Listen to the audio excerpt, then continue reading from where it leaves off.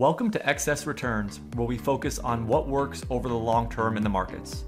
Join us as we talk about the strategies and tactics that can help you become a better long-term investor. Justin Carbonneau and Jack Forehand are principals at Validia Capital Management. The opinions expressed in this podcast do not necessarily reflect the opinions of Validia Capital. No information on this podcast should be construed as investment advice. Securities discussed in the podcast may be holdings of clients of Validia Capital. Hey guys, this is Justin. In this episode of Excess Returns, Jack and I talk with Robert Cantwell, founder of Up Holdings, an investment firm with an ETF that focuses on concentrated long-term investing and in finding companies that are considered cash flow compounders. We talked to Robert about his hedge fund's conversion to an ETF, which is a first, and things like his bullishness on China, his cautiousness on certain types of growth companies, portfolio construction, concentrated investing, investor returns, and lots more. We ask Robert a key question at the very beginning, but you have to listen to the very end to get the answer, and don't skip ahead on that. This is a good discussion around a strategy that is very different than just buying the overall market. Thanks for listening. We hope you enjoyed this discussion with Up Holdings' Robert Cantwell. Robert, how are you? Thank you for joining us today. Hey, Justin. Great to be with you. You have a very interesting and unique background for an investor running an ETF. I was going to start by asking you what your favorite U2 song is, but maybe we can skip that question or get into it later, even if you want to. But just to start, I thought it would be good just if you can kind of tell us about your background and how you got to where you are today with running your ETF. Well, to your first question, for anyone that makes it all the way to the end of this interview, we'll talk about favorite U2 songs. I'll commit to doing that. But to your second question, how did I get to where I am today managing ETF? I'm about 15 years into my career. I started out working in institutional investment management, primarily for a private equity firm, Elevation Partners. They claim not named for one of Bono's songs, but clearly named for one of his songs. The album had just come out a couple of years prior. And what Elevation had sought to do at the time was the internet was still relatively in its infancy. Facebook hadn't even quite yet been founded. It was founded around the same time. And the premise of the firm was, let's take brands that are big and then use the internet to make them bigger. Very simple investment premise. But what we found was that was actually very, very difficult. So one of the large early investments that Elevation made was a firm called Forbes. And the team bought almost half the company. And the idea was, how do we make Forbes the number one most important place on the web for finance and business news? Well, we found that it was very difficult taking a magazine culture-led company into a web-first product development, digitally design-led company. And we were moving so slowly in trying to re-architect that company that you saw a lot of new media business models forming. And so the fund transitioned and began investing in companies like Facebook and Yelp while they were still private, where these pure play media companies were figuring out the new business models on the web much faster. So that was the very beginning of my career. I was very fortunate. I got to work for Roger McNamee, who was one of the primary founders of the firm. He ran the T. Rowe Price Science and Technology Fund in the 80s up into the early 90s. He famously had started a couple of different crossover investment firms. And so his whole career was focused on companies going from private into the public realm. The other thing that really stuck out to me about some of the most successful investors that I got to work with at Elevation was that they weren't just stock pickers. They themselves were also individuals that had helped build companies. So if I really wanted to be a great investor one day, I also would need to learn how to build a business. And I was lucky that one of my peers at Elevation at the time, Michael Praisman, had left to go start a company, Everlane. And of course, he first leaves to go start a company, and I say, well, Michael, most companies fail. And Michael goes, okay, well, let's talk in a couple of years, and I'll see if I've got a job for you. And lo and behold, a couple of years in, Everlane. So the quick story on Everlane this was back in about 2010, where e-commerce on the web, if you already knew what you wanted to buy, it was very efficient. Amazon, eBay, Craigslist.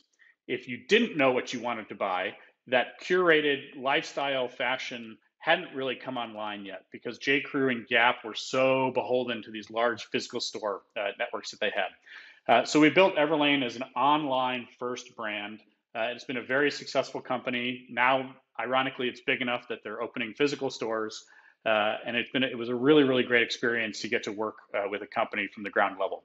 So bringing those two experiences together, back to your original question, why am I managing an ETF today? And the main reason for that is I see the retail investment management industry undergoing more change than it's seen in the past couple of decades.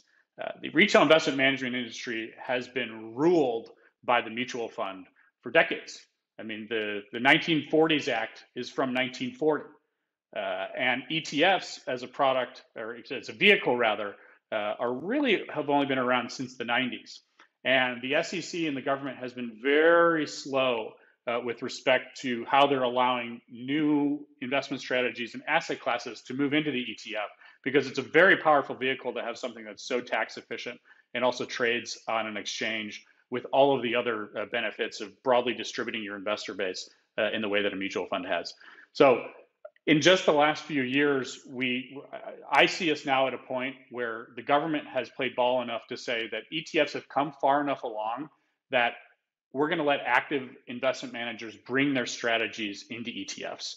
And so we've seen this wave on the fixed income side first, with a number of active fixed income vehicles stepping in. And I believe we're in the earliest stages of now seeing equity ETFs have active portfolio managers bring their strategies into that vehicle. So I think you have a unique perspective, kind of building on that, of having or running a hedge fund and then having that vehicle be either transitioned into an ETF or those assets came into an ETF. So we wanted to kind of just talk to you about that process to see if we can learn from that and sort of understand that more. So I think just generally, what was the genesis? What was the idea to start of bringing your hedge fund and making that into an ETF? Sure. Well, it all started around the time I was finishing up at Everlane. A number of close friends and colleagues knew that I was working my way back into investment management, and they were very sweet. People said, "Hey, Robert, we now also have some excess cash. We'd love for you to invest it." And for me, it was, well, what's the quickest and easiest way for me to start managing, both my money alongside theirs? And that was to create a hedge fund. A hedge fund is the lowest cost from a legal and regulatory perspective, because you can open a vehicle, it's registered. Now the trade-off there is you can only have accredited investors. So the rules are very small, but the limitations are very high on who can come in to that pool of capital that you're managing.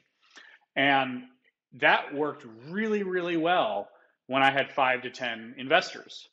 But as we added each incremental investor into the fund, I mean, it was almost comical, between the subscription agreement, between the LLC operating agreement, between additional diligence materials that I'd share with these investors.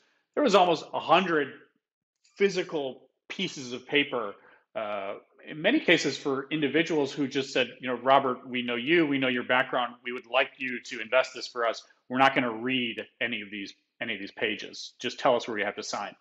And this struck me as one of those broken pre-internet, processes where I'm having to manually interact with each individual. There's a mountain of paperwork to get through. If we were to fast forward 20 years, how is it that I would communicate with a new investor to say, hey, would you like to participate in the fund or not? And that's what started me down the path of really studying what are the vehicles that are available to an investor. There's mutual funds, there's interval funds, there are ETFs, there's other modified versions of ETFs. And I was very pleasantly surprised at having kind of gone through the nitty gritty of it with lawyers who I actually thought were pretty progressive. Because it turns out there's a very long history of private funds converting into mutual funds. There's a very, very short history of private funds converting into ETFs. But ETFs and mutual funds, they rely on all the same regulation. And so there were actually a number of precedents from the mutual fund conversion era that we were able to rely on in order to bring this conversion. So I got a little off topic there, but connecting back to the issue of onboarding new investors, the conclusion was, well, if we could just have a ticker, I could just give new investors a ticker. They could do the research, they can go to the website and they can understand our investment strategy and then ultimately decide whether or not to invest with us through their own brokerage. Did your limited partners like have to approve that, or did the money just like come over into the fund itself? Like, how did that work?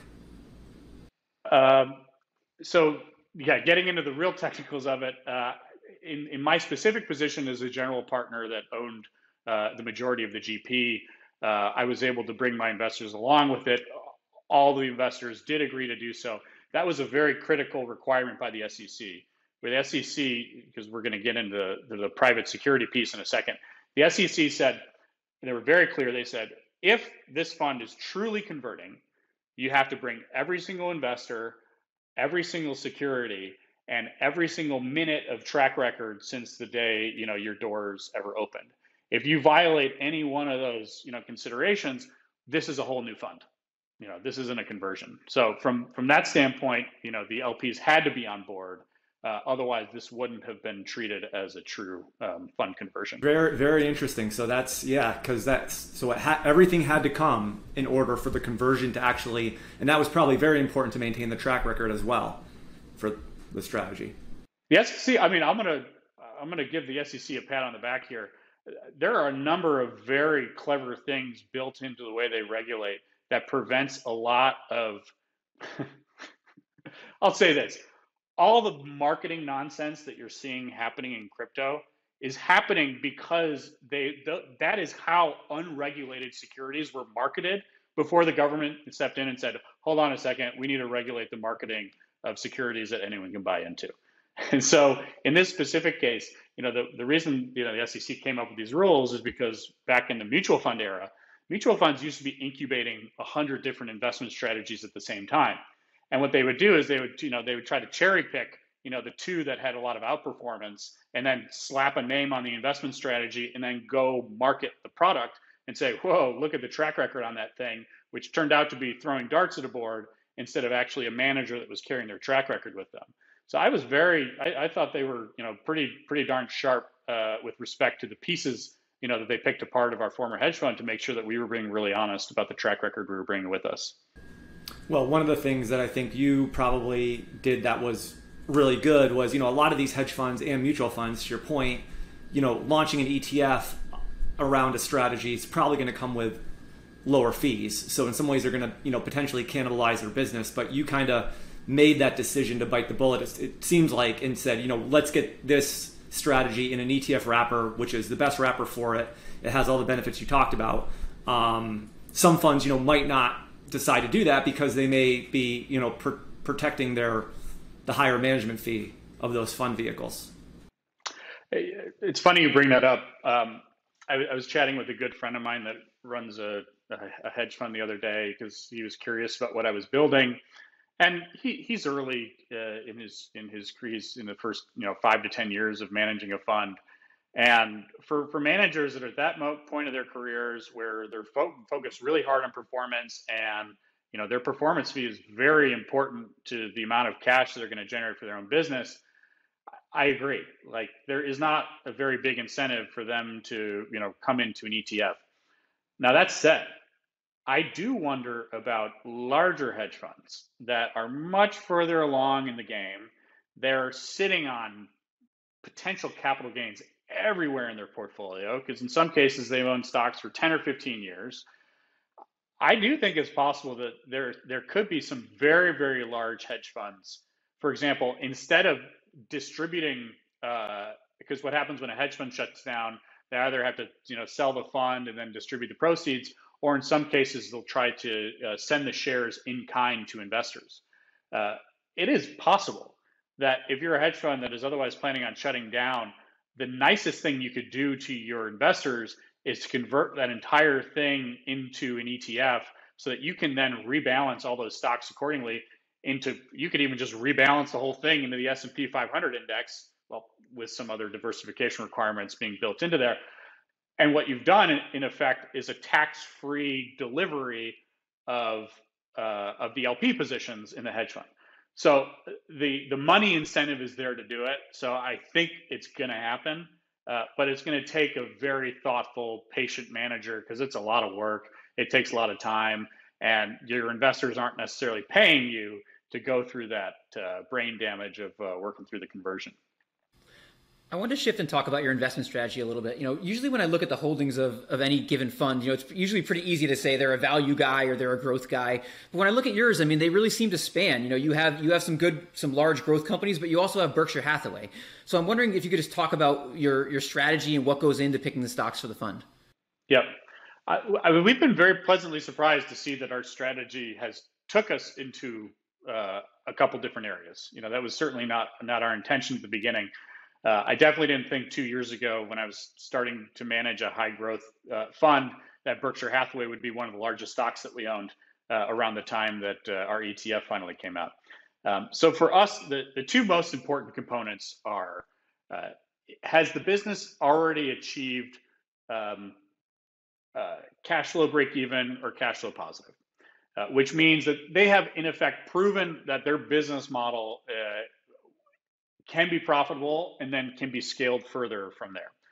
And then the second requirement is, if the business is generating any cash, do they have opportunities to reinvest that cash to continue to grow the business, to either sustain the growth rate, accelerate the growth rate, diversify into new business lines, to widen their moat, whatever the case may be. Because for the investment horizon that we have, which is 10 years, 20 years, however long we need to be invested, we have no interest in management, sending that money right back to us. So now, what this means with a company like Berkshire was a very unique case, because normally our preference is businesses like a Facebook or an Alibaba, where Alibaba has $1.2 trillion that transact over marketplaces and has a management team that has found opportunities to deploy that capital into payments, into cloud services, into all sorts of very high return on capital industries in which they capture a high market share position. So that's really a dream security. But where Berkshire really came into play is 6-7 months ago. I've been a Berkshire shareholder since the beginning of my investment career. So I've been very close to the stock. But for Berkshire to be trading at about to a little bit discount to book value, when the rest of the market was ripping to valuations that we had a very hard time justifying, it was one of the most obvious times in the entire history of Berkshire Hathaway to buy the stock. And what was really cool is that not long after we bought into our position of Berkshire started buying back its own stock. Buffett and Munger had been getting so much shit about not deploying a lot of capital during the COVID crisis that people have missed the largest and most important acquisition that Berkshire's ever made, which is their own shares. Now, the issue with this for Compound Kings long term is, as I've said, our goal is to be invested with management teams that are finding new opportunities to deploy that capital at high returns on capital. Berkshire was trading at a discount to its book value, and so buying its own book value was the most obvious deployment of that capital.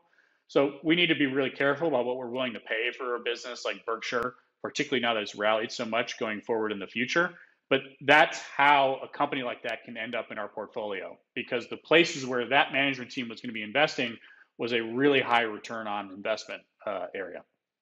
It's interesting because a lot of growth funds, when they don't find growth stocks that are attractive to them, they'll still buy more growth stocks. But it seems like for you, if you think that part of the market might be a little more expensive, or at least certain parts of it, you're willing to go down and buy a Berkshire. You got it. And we had to sell out. I mean, I hate selling growth stocks because I love the companies. There was this business, Tiger Shares, Up Fintech Holding, which is a Hong Kong. It often gets called the Robinhood of Asia, and it's a little bit more complicated because they have a competitor, Futu, that's there. But the Tiger team is much sharper. Interactive Brokers is a key investor in them, and they're running their business for the long term. But their stock went up 10 times in 6 weeks. And as investors, we have a fiduciary obligation to revisit the investment and figure out whether or not the market opportunity and expectations for growth over the next 5 to 10 years can justify that sort of crazy valuation. So I do think we were in particularly extreme territory in this sort of November to February timeframe. But market's a funny thing. It can get even sillier again. It seems like your process is largely discretionary, but do you also have quantitative portions? So in other words, do you screen maybe out the list of all stocks down to a smaller list, and then maybe you analyze those? Or does quantitative investing play any role in your process? I definitely think all the best investment firms are able to marry the quantitative and the qualitative sides of it. So for us, where we focus on the quantitative side is really at the industry and operating metric level. So if we think about our funnel for how do we evaluate a new investment, ideally we start with an industry that we know already. We track the market share of the leading players within that industry. Normally what you like to see is a stable to growing market share. And then what you look for is, well, what's the business model that's underneath that market share grab? Is it a good business model that's going to keep eating more or keep delivering more cash in the future? And then the last piece of it is valuation and whether or not the price is going to let you participate in that or not. And there are plenty of examples where you can see companies that maybe you see this a lot on the growth side of the world, where there's companies that are gaining market share really quickly, but their business models completely suck. And that keeps us out of a lot of things. You talked about valuation, and valuation, or at least traditional valuation metrics, have come under fire a lot recently. Your traditional PE ratio or things like that. How do you think about valuation? I mean, do you use traditional metrics, or do you have a different way you look at it? I certainly think there's, we talked about using book value with Berkshire. Every company depends on the life cycle you're investing. So for where we tend to enter on the growth side, we really like, and I know you want to talk about using marketing to grow a little bit later. One of the multiples we like the most for early stage growth companies is take their gross profit, subtract out their sales and marketing, and then tell me the multiple of their gross profit minus marketing. So I don't want a revenue multiple. I don't want a gross profit multiple. Having helped build a young high growth company, I am all too familiar with the number of levers available to a management team to manipulate prices or to manipulate marketing to manipulate your top line revenue growth. And so to give us some sense of over the early years of an enterprise, whether or not there's really some contribution margin that is growing and scaling back to the business, that's what we like to look at. So that's on the earliest side. I mentioned book value on the latest side. And for companies that are, let's say, a business like an Alibaba or like a Tencent, where you have these conglomerates, they're actually a little bit more complicated because we look at their investment portfolio, we take their investment portfolio and we value that mark to market in real time, and then we separate out their operating assets. And we tend to value their operating assets at a value at a multiple to ideally free cash flow, although in many instances, these companies are in investment mode. So we focus first on their operating cash flow line. We think about what a normalized amount of CapEx to keep their existing business going. That gives us a normalized free cash flow multiple to use. And then you can kind of combine the investment portfolio plus give me a multiple of free cash flow. And given the growth rate that we expect in that free cash flow over time, that gives us a value for that business. So that's sort of our extreme of valuation considerations. And do you invest across all sectors and industries, or do you have certain ones you focus on or certain ones you avoid? I mean, certainly the ones we aim to focus in are the ones we know best. Going from my own investment career, that includes retail, e-commerce, advertising, cloud services and software, a bit of payments. I like to say in a lot of cases, it's a lot of the businesses that Everlane was a customer of, or that I've had other experiences investing with in the past. One of the interesting things I noticed about the fund is you, in addition to investing in the U.S., you sort of picked China as your other area you'd focus on. And I'm just wondering what it is about China right now and the growth that's going on there that made you attracted to it. There's a large mutual fund company, Baillie Gifford, operates out of Scotland. They're one of the largest money managers in the UK. They're very public with a lot of their research, and they've pointed out themselves that because they're agnostic. They have no bias to the U.S. over China. They'll invest anywhere in the world, and they always sort of point out, they're like, yeah, we're a little confused. The Americans allow the competition that they're in with China to cloud their judgment over the quality of some of the companies that are getting built there. And I thought it was nice to sort of hear this outsider perspective on what they see across these, large leaders competing against each other. So there's a very long list of publicly available information about the hundreds of millions of people that have come out of poverty in China, about some of the many progressive measures that they are making to continue to allow the private sector to flourish.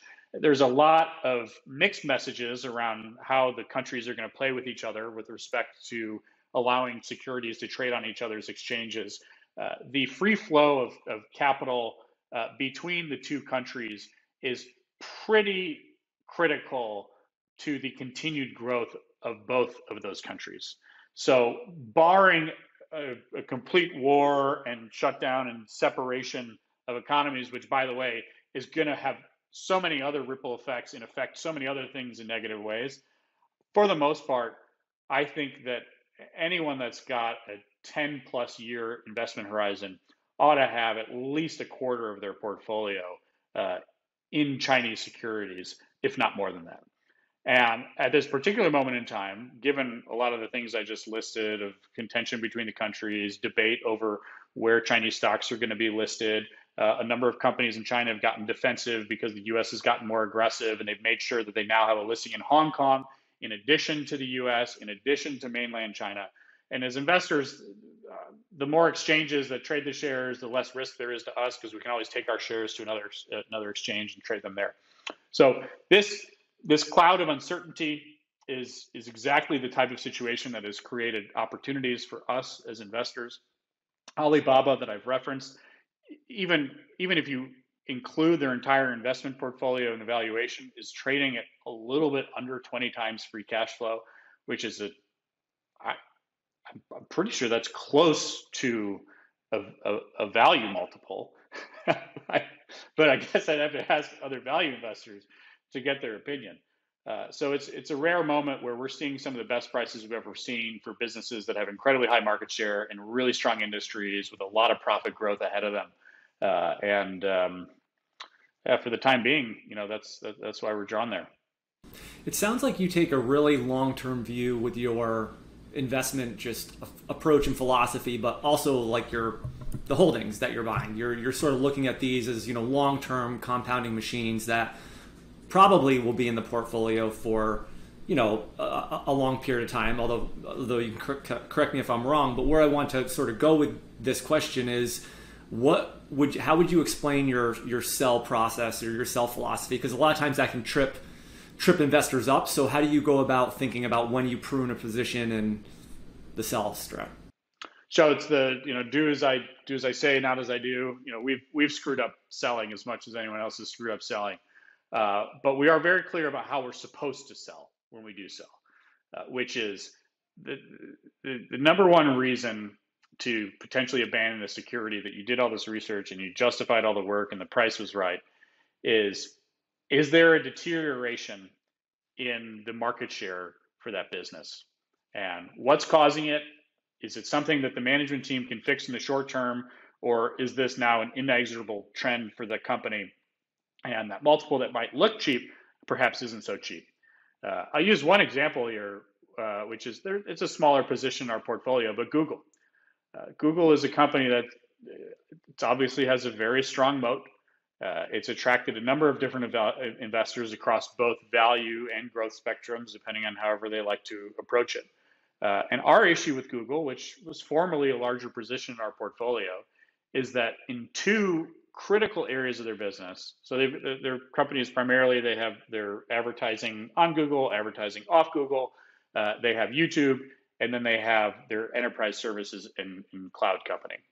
And in both the Google ad and ads off Google world, they have rapidly been losing share to other digital ad players, primarily Amazon, who's been stealing a huge chunk of product placement ads from them. So if you imagine when you used to Google products, you get those little product placement ads over on the right. Amazon, in introducing its own product placement ads, has been stealing a lot of that share from Google. And that shows up in deteriorated pricing for Google. That shows up in deteriorating volumes or attractiveness from some of the better advertisers. And then the other area, which is enterprise services, which you might have thought like Google should have been winning the race in, is Microsoft dusted itself off after so many years and has been killing Google. The share that they've taken in Teams with Microsoft Azure it frankly looks really bad. And Google has not been moving very quickly to respond to those market share losses on the ad side or on the enterprise services side. And those are both very, very clear examples to us of a business that we're wary of. And like I said, we own a small piece of it in our portfolio today. It is not a core position because we would need to see a reversal in those sorts of fundamentals in order to be more excited about holding a company like that. Well, I'm wondering if that plays into the next question, which is I want to ask you, I know you've kind of voiced some concern or degree of cautiousness around investing in, innovation or innovative companies. And I wanted just to kind of get your sense as to, what would be the reasons for that and what should investors sort of, be aware of when thinking about investing in these innovative companies, because obviously all around us, you're seeing all these unicorns come public. You're seeing all these like companies with, getting into new technologies and things like that. So what would be your view on investing in innovative type companies and what should investors should be aware of? Sure. On the innovation side, we really like to be behind very large, very long technology trends. And so taking something as simple as the internet, which really started to catch on in the late 90s, early 2000s, the internet was a radical change in first communication. And after that, we saw that it also very quickly affected commerce and advertising industries.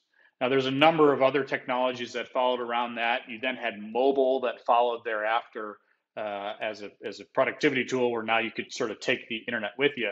But this has been a very long tail of opportunities created by the internet to build a lot of these new business models over a new communications architecture. Now, at this moment, I agree. We're hearing a lot of things in energy. We're hearing a lot of things in healthcare. We're hearing some things in software. For the industry that we've historically operated, blockchain is the most fascinating thing that is happening. If the internet completely changed how we communicate, I think blockchain is going to change how contracts are written, which means ownership structures are going to change. And that is an incredibly fascinating architecture to follow. There are a number of new business models that are going to form on top of that. Now, that said, if you go back to the early advent of the internet, AOL was one of the shittiest media companies that was built on the internet, but it was the first. And so it had its little hype cycle and people got really caught into it. And I think we're at a very similar moment within the evolution of blockchain as the next decades-long technology trend that's going to be underneath us. Is you're hearing from very early companies in the space. I actually think the Coinbase CEO does a great job of managing expectations and reminding investors that we are at a very, very early stage of this. And being early stage does not mean that you should be investing in it. It means that you need to be prepared for an immense amount of volatility, because there's a lot of capital being thrown at this from large incumbents, from venture capital firms, from middle stage growth firms that are all trying to figure out what are the new business models that are going to form on this infrastructure. And so for a Compound Kings portfolio, where we talk about investing in companies that have a proven business model that then they can scale, it is way, way, way too early for us to start identifying the winners and getting to ride along with them. So it's really about identifying like who the winners are going to be, and just understanding that you're not going to be able to really pick those winners probably effectively. A lot of times in these high growth or innovative type industries, I think it's not necessarily the first one out of the gate that is always the most successful. Yeah. And I think there's a second point to add on there. You're asking a lot about valuation earlier, and we were talking about some of the silly things that were going on in December through February. And when you're at the earliest point in a technology cycle, and we're staring at some of the highest prices we've seen for small cap companies or for companies coming out with a new technology, the issue is that there are a lot of stocks out there that are being attached to a technology, but they're not yet being attached to a proven business model. And that means there's going to be we do not pay a premium for that. We would much rather pay a premium a business model that we know that has potential underneath it, and we can measure out its addressable market and things of that nature. But we're certainly not going to bet on a technology for technology's sake. I think one of the unique things about your ETF is you might be the only equity ETF that has authorization to invest in private securities. We were talking before the podcast, fixed income ETFs can do it, but on the equity side, it's really, I think you might have the only ETF that's currently has that authorization to do that. So even though we're talking about, I think, some of the risks and downsides of investing in companies that are too early stage, I mean, with that authorization, how do you view the role of private companies in your portfolio today? So first, a little background on that. You're asking about converting our hedge fund into a public security before. And we were pre-IPO investors in Airbnb. And so when we talked about getting to bring our track record and our investors and all of our assets with us, it was a very fortunate requirement by the SEC that we had to bring everything with us, because that is also what enabled us to grandfather our authorization of investing in private companies into our ETF. So now going forward, what is the relevance and importance of having a private piece of the portfolio? I will say, I do think most actively managed portfolios, if you fast forward out 15 years from now, will be invested in both private and public companies. As growth investors, we think it's important to always be looking across the spectrum of companies that are public, companies that are private, companies that are newly being funded. It allows us to have a much wider lens of visibility on what the competitive landscape looks like for the companies that we're investing in, and whether or not our public counterparts are doing enough to keep up with their private counterparts. So I think it's really important, if you really want to understand an industry well, to focus on both. And eventually, I do think this is where ETFs are really powerful long term. It, I believe, is the best vehicle that is going to enable non-accredited investors to participate in private opportunities, because the accreditation rules are, as some argue that I agree with, quite a bit prejudiced, because they only allow people to invest in private companies if they have a certain amount of money, not if they have a certain amount of investment training. And there's a number of investment managers that are going to be able to do the work to go out there and help work through all the private opportunities that are out there to help bring a few of the best into the portfolio and help make those companies available to a wider base of investors. I want to ask you about concentration quick. It seems like these days pretty much all, most of the flows going into the equity markets are going into index funds, and, everybody seems to be indexing, but, like us, you seem to be a big believer in concentration. I'm wondering if you could just talk about maybe what the advantages for investors are of maybe investing in more concentrated portfolios versus just buying the market and buying index funds. Well, first, certainly as an active investment manager, one of the very true and fair criticisms of a lot of mutual funds that have gotten really big is they just track indexes. So what are you even picking? What work are you doing in trying to differentiate a mutual fund from the NASDAQ or from the S&P 500 or from another index? They simply hold too many securities to be able to really offer even the potential for a different return. So first off, I think concentration is now a requirement if you want to be an active investment manager.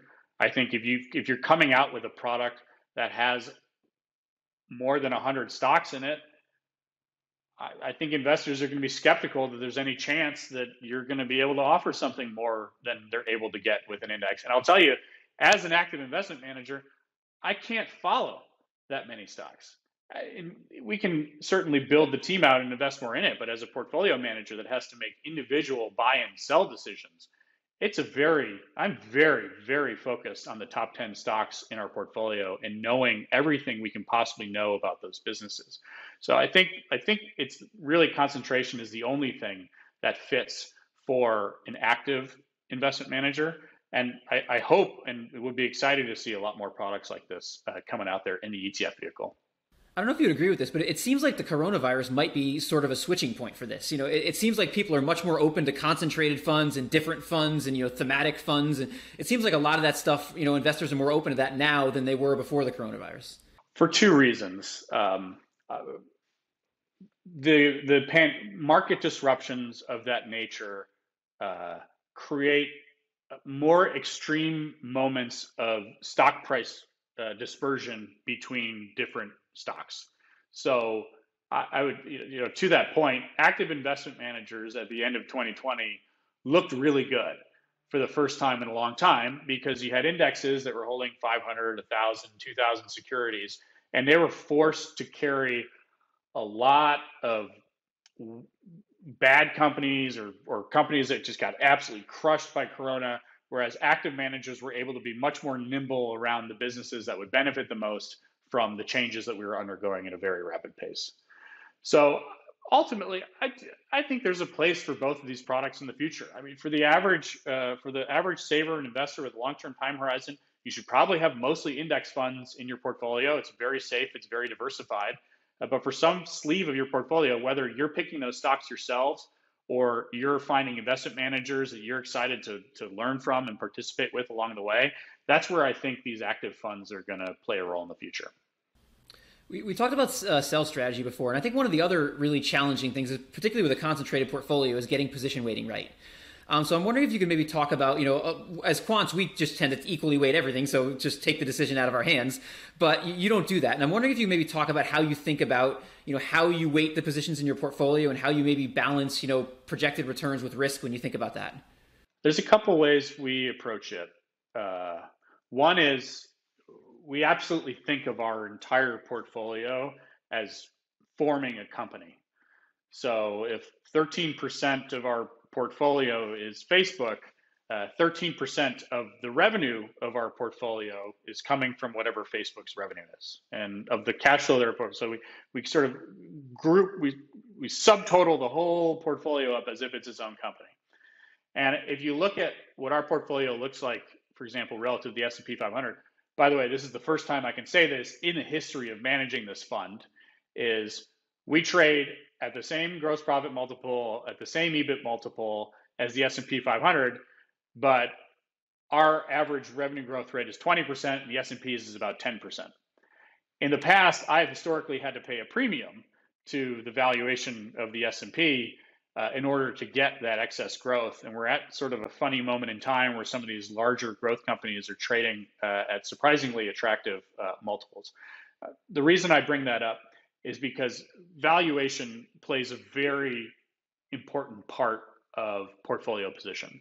And so the two things that we focus the most on how big we're willing to make a position is how large is the industry in which the company is growing or participating, and two, what is the multiple for that business? Because that's going to have a very significant impact on how much of that business's revenue and cash gets rolled up into our portfolio business. We're really careful about niche opportunities. It'd be very risky, for example, to take a domestic only fashion brand and make it a top 3 position, because you've narrowed your universe of growth opportunities to one market, a single vertical, a single set of customers, and that's very dangerous. It's much more dangerous to us than a company that has a global footprint with multiple sales channels and many ways to sort of grow its product footprint. That makes sense. And do you have a limit in terms of how concentrated you can be in an individual position? We used to run an ETF, and I believe there were some rules that were brought upon us in terms of how much we could be concentrated in an individual position or our top 10 stocks or something like that. But do you have your own rules in terms of how concentrated you'll get? Yeah, the IRS has the first set of rules, which is no more than 50% of your fund can be made up of 5% or greater positions. So that single law alone forces most funds to have at least 20 to 25 securities. The reason for that law is an investment fund could register itself, buy stock entirely in a single company, and the IRS goes, you're a company if you do that. You're not an investment fund any longer. So that's the IRS's rule. The SEC has a more stringent rule where if you want to be called a diversified fund, you have to be even more diversified than that. I believe the rule is a 25% threshold. We do not meet that threshold. So by the SEC standard, we are a non-diversified fund. By the IRS standard, we are a diversified fund. And relative to our own rules, I'll say financial markets it is one of the most competitive industries in the world. So if we are finding opportunities to concentrate a significant portion in our fund into stocks that are as attractive or more attractive than anything that we've found before, we're going to get as concentrated as we can. And while we're small, right now our largest position is about 15% of the fund. Our second is about 13 or 14%. So we're running at a pretty high concentration. As we get bigger over time, we may start bumping into liquidity requirements, because then if you become too much of an individual stock's trading volume, there's other rules that kick in. But for any fund that's under $1 billion under management, you can pretty much just operate by that IRS limit. I just wanted to ask you one last question on concentration. One of the biggest lessons I've probably learned in my career, because we run concentrated strategies as well, is the difference between maybe investor returns and sort of your actual returns. And so early in our career, we would get even more concentrated than we get now, but we realized it put us in a tough position in terms of the ability to generate investor returns and investors to stick with the strategy.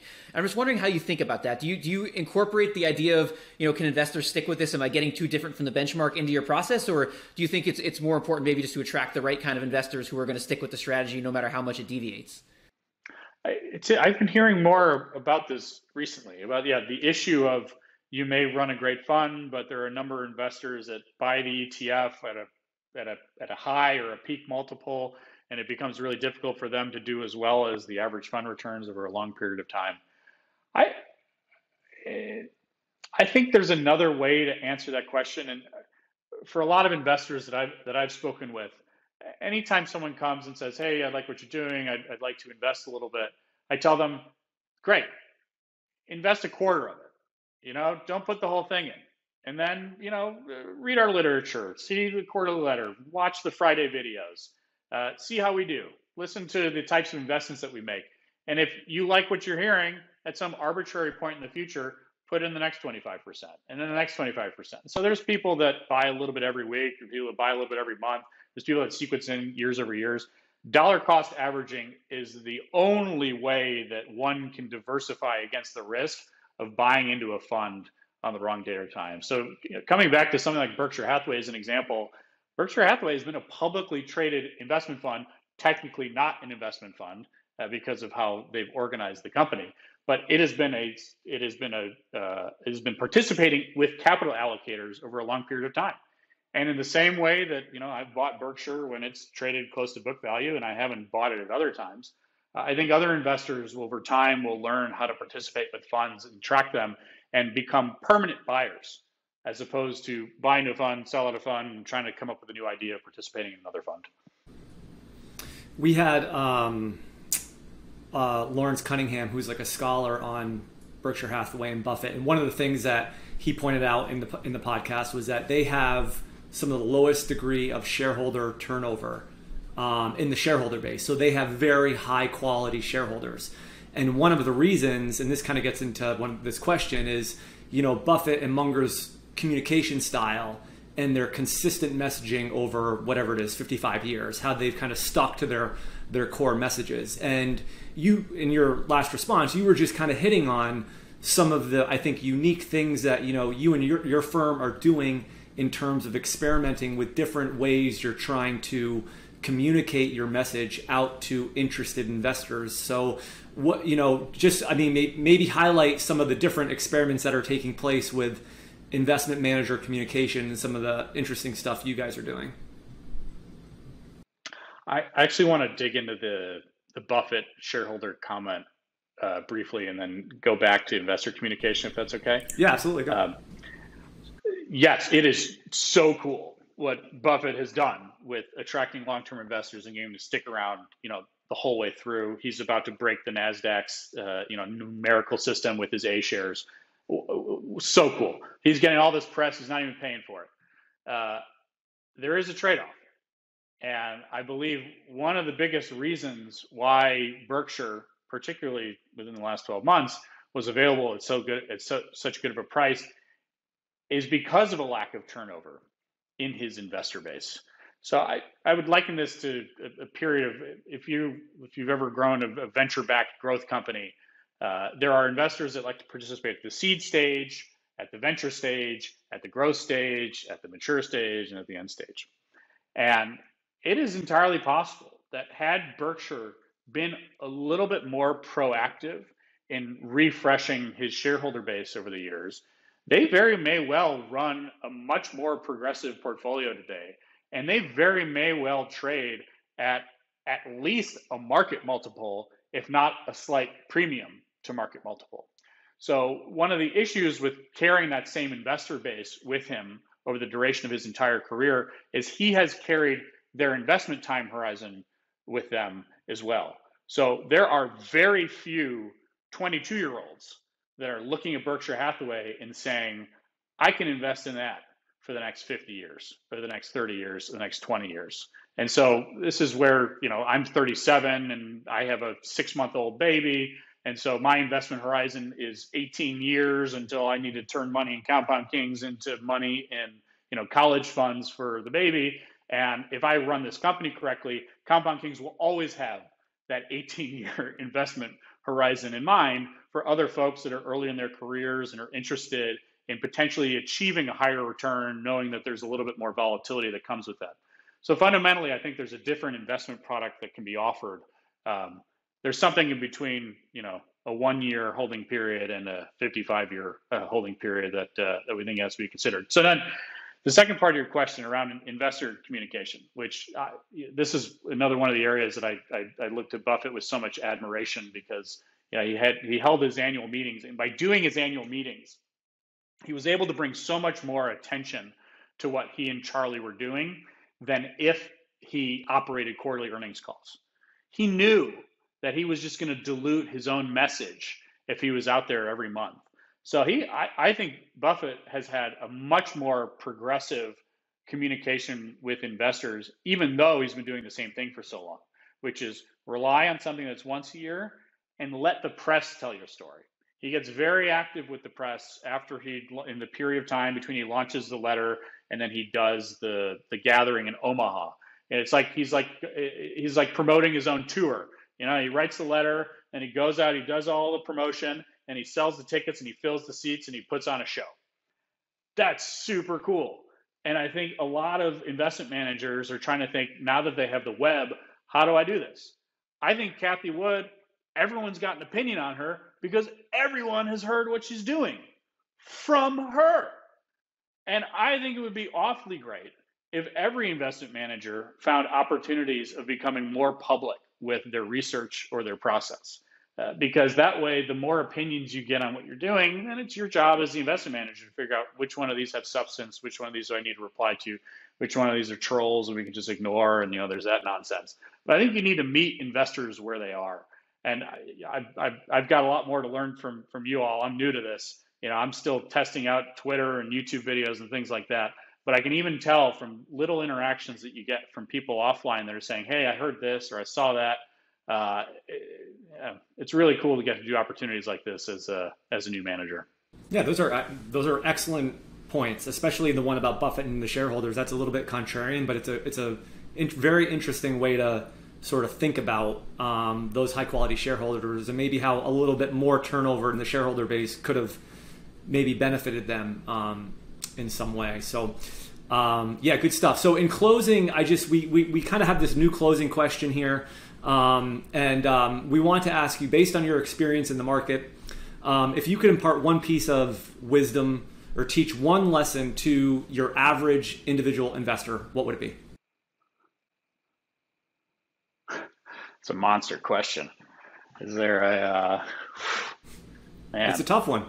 And you guys have interviewed some very impressive folks. So I'm not going to try to outperform any of them. I think especially this is something I work through a lot with new analysts that have joined me at Upholdings. Is unfortunately you can't take what management says at face value. There is a lot of marketing that is built into management's communication with investors. And the way that I train it, or the way that we talk through it, is if management says something that becomes an absolutely critical part of your reason for making an investment into that company, You need to identify your own sources of truth to validate that metric, that claim, that competitive positioning, whatever that is. And that can come from some alternative data source, that can come from talking to an expert, that can come from a relationship with a media member that also has access to other things about the company. And what I've found in encouraging individuals to identify their own truth around the most critical reasons that they own a company is it immunizes you from all of the noise that happens, because the press tries to take positions on companies. It tries to paint, good versus bad. Management teams just try to promote their companies until they're blue in the face. But if you've done your work to validate that specific truth, which is your reason for owning the stock in the first place, it's like it's a piece of protection that makes you really excited to see the share price go down, because then you're like, give me more. I know that this business model is working, and I know that it's going to do more for shareholders. So I'm happy to buy more and more of it. Good stuff. If people want to learn more about you, what you guys are working on, the research, the ETF, where can they go to find out more? The first place is really the kingsetf.com, KNGS. And we're on the web. So if you want to find us from there, we respond to emails and all the new stuff. So great. We'll put links to your site and research in the show notes as well. So listen, Robert, thank you very much for joining us. This was really great. We really appreciate all the time, and best of luck with the new ETF. We're very excited for you. Justin, thank you. Jack, appreciate the time. Nice being with you guys. And if you're wondering why I asked Robert about his favorite U2 song, that's because he started his career at Elevation Partners, a private equity firm co-founded by U2's Bono. Robert's top U2 track is In a Little While, which he considers vastly underrated. The song's actually about a hangover, and it later became one of Joey Ramone's favorites in his final days. As Robert put it, what more can you ask for? Hi guys, this is Justin again. Thanks so much for tuning into this episode of Excess Returns. You can follow Jack on Twitter at @PracticalQuant and follow me on Twitter at JJCarbonell. If you found this discussion interesting and valuable, please subscribe in either iTunes or on YouTube, or leave a review or a comment. We appreciate it.